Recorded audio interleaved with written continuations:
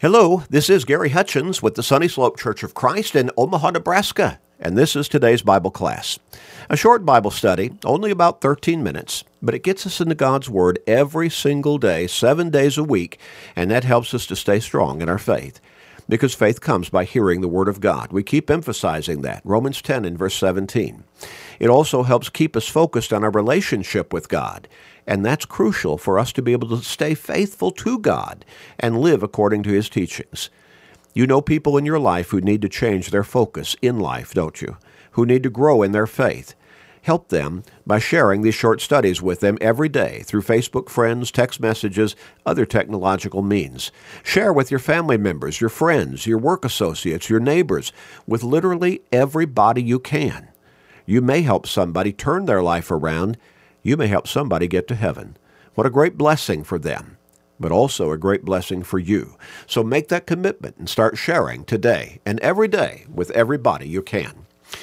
We're getting back to our line of thought and study, asking the question, are you neglecting your salvation? Are you neglecting your salvation? We're using as a basic text Hebrews chapter 2 and verses 1 through 3. In verse 1, the Hebrews writer says, "Therefore we must give the more earnest heed," in other words, pay diligent attention to the things we have heard. What things? The things of salvation through Jesus Christ, lest we drift away. Lest we drift away. For if the word spoken through angels proved steadfast, and every transgression and disobedience received a just reward, how shall we escape if we neglect so great a salvation? You know, we understand we need to pay attention to things that are important to us and not neglect those things. There might be relationships. Countless married couples have lost their marriage relationship through neglect on the part of one or the other spouse, or maybe both of them. Friendships have been lost because one or the other, or maybe both parties in the friendship, that relationship, they neglected the relationship, didn't pay proper attention to it. How many cars have become mechanically unusable, or maybe in need of major repair that would not have been necessary if the owner, the driver, had not neglected the upkeep of that vehicle? And how many homes have had to have major repairs that became necessitated because the owners did not give proper attention? They neglected to the more minor situations that developed along the way, like a storm blowing some shingles off the roof. But they neglected to replace the shingles. And so the roof leaked, and it not only ruined the roof, but it ruined the walls and the floor, and, it just went on in the house. Or maybe just did not keep up the house in various ways, and so after a while, different mechanics, such as hot water heaters, ceased to work, and cook stoves and heaters, furnaces, and you go on down the line, just through neglect. Well, the most important area of our life that we need to be diligent to not neglect is our soul's salvation.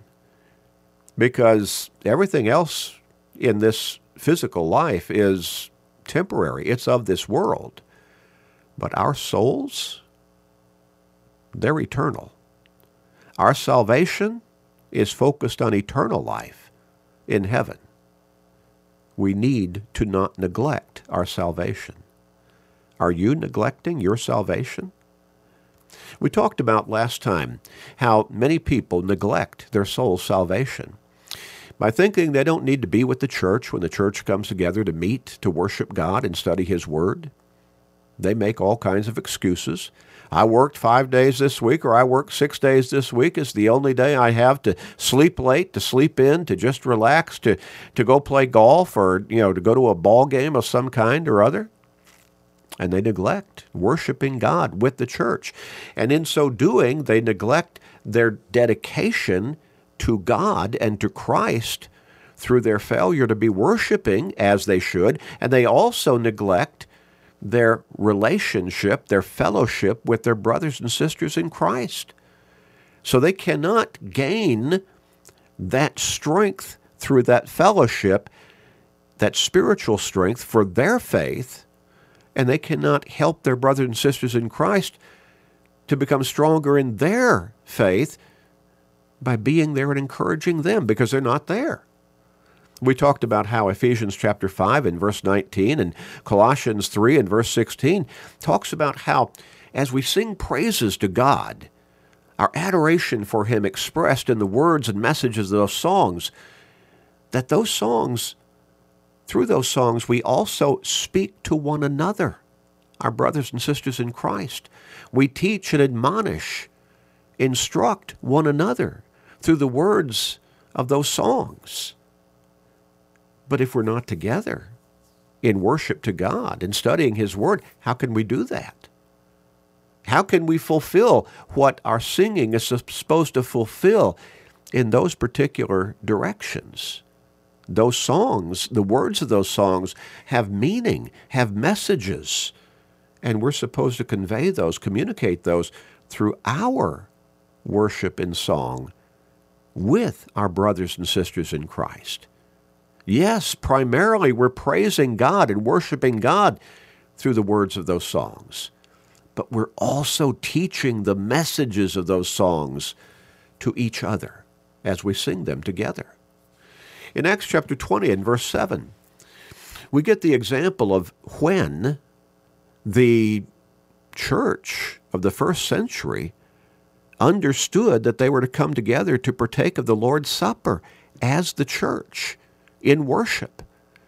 Now, on the first day of the week, when the disciples came together to break bread, and that's understood as that breaking of bread as partaking of the Lord's Supper, Paul, ready to depart the next day, spoke to them and continued his message until midnight. In other words, he preached. He preached God's word. But notice the wording again. When? On the first day of the week.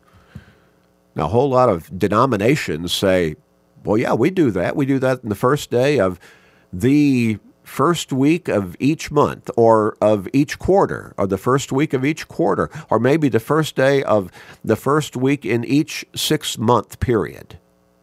That's not what the text says. It says, on the first day of the week. Every week has a first day.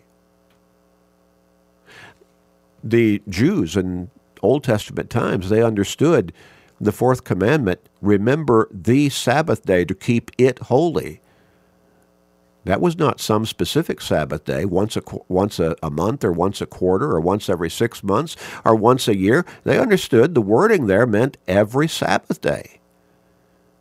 For Christians, we are to meet upon the first day of the week, and part of the purpose is to break bread, to partake of the Lord's Supper.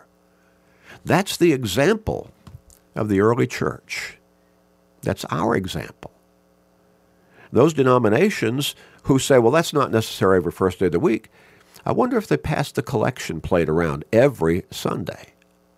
You see, the wording is the same. In 1 Corinthians chapter 16, in verse 1, the Apostle Paul wrote this about that particular practice in worship. And yes, giving is worship. And here's what he said. Concerning the collection for the saints, as I have given order to the churches of Galatia, so also you must do on the first day of the week. Let each one of you lay something aside. Lay something aside, storing up as he may prosper, that there be no collections when I come. Oh yeah, those denominations, they pass the collection plate every first day of the week. Why do they think it's not necessary when we have the same wording pertaining to partaking of the Lord's Supper? Why do they not think it's necessary just as necessary to worship God and remember the death, the burial, and the resurrection of our Lord and Savior Jesus Christ through partaking of the Lord's Supper each first day of the week. Are you neglecting your salvation? In John chapter 4, beginning with verse 23, Jesus was teaching about true worship, what God expects of us. Not what we come up with on our own, but what God expects from us. In verse 23, Jesus said this, "But the hour is coming, and now is, when the true worshipers will worship the Father in spirit and truth, for the Father is seeking such to worship him." God is spirit, and those who worship him must worship in spirit and truth. Now, there's some people who they got the spirit part down. They think, yeah, we got to really get into this, but they don't have the truth part down. They would say, yeah, we're really, our hearts are in it, but they're not worshiping God as laid out in Scripture.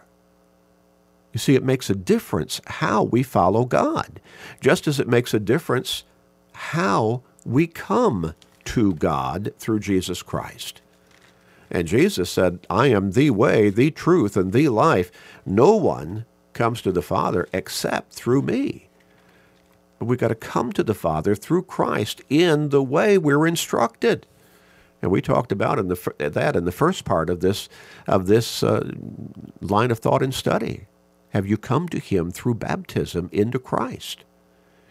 We need to worship God. If you're neglecting to worship God the way that God wants you to worship him, and with the consistency that God wants you to worship him, then you're neglecting your salvation. In Revelation 14 and verse 7, we read this, "Saying with a loud voice, 'Fear God and give glory to him, for the hour of his judgment has come, and worship him who made heaven and earth, the sea, and springs of water.'" We need to worship God consistently, regularly, upon the first day of the week. And we can even throw in some other days of coming together to study his word and worship him. How could we worship him too much? And we need to worship him his way. Are you neglecting your salvation by not worshiping God as you should? Let's pray. Father, help us to recognize the need, the responsibility that we have, and your desire and expectation for us to worship you your way. Help us to not let the devil get us off track so that we drift away and neglect our salvation. Please forgive us, gracious Father. Please forgive us and hear our prayer. In Jesus' name, amen.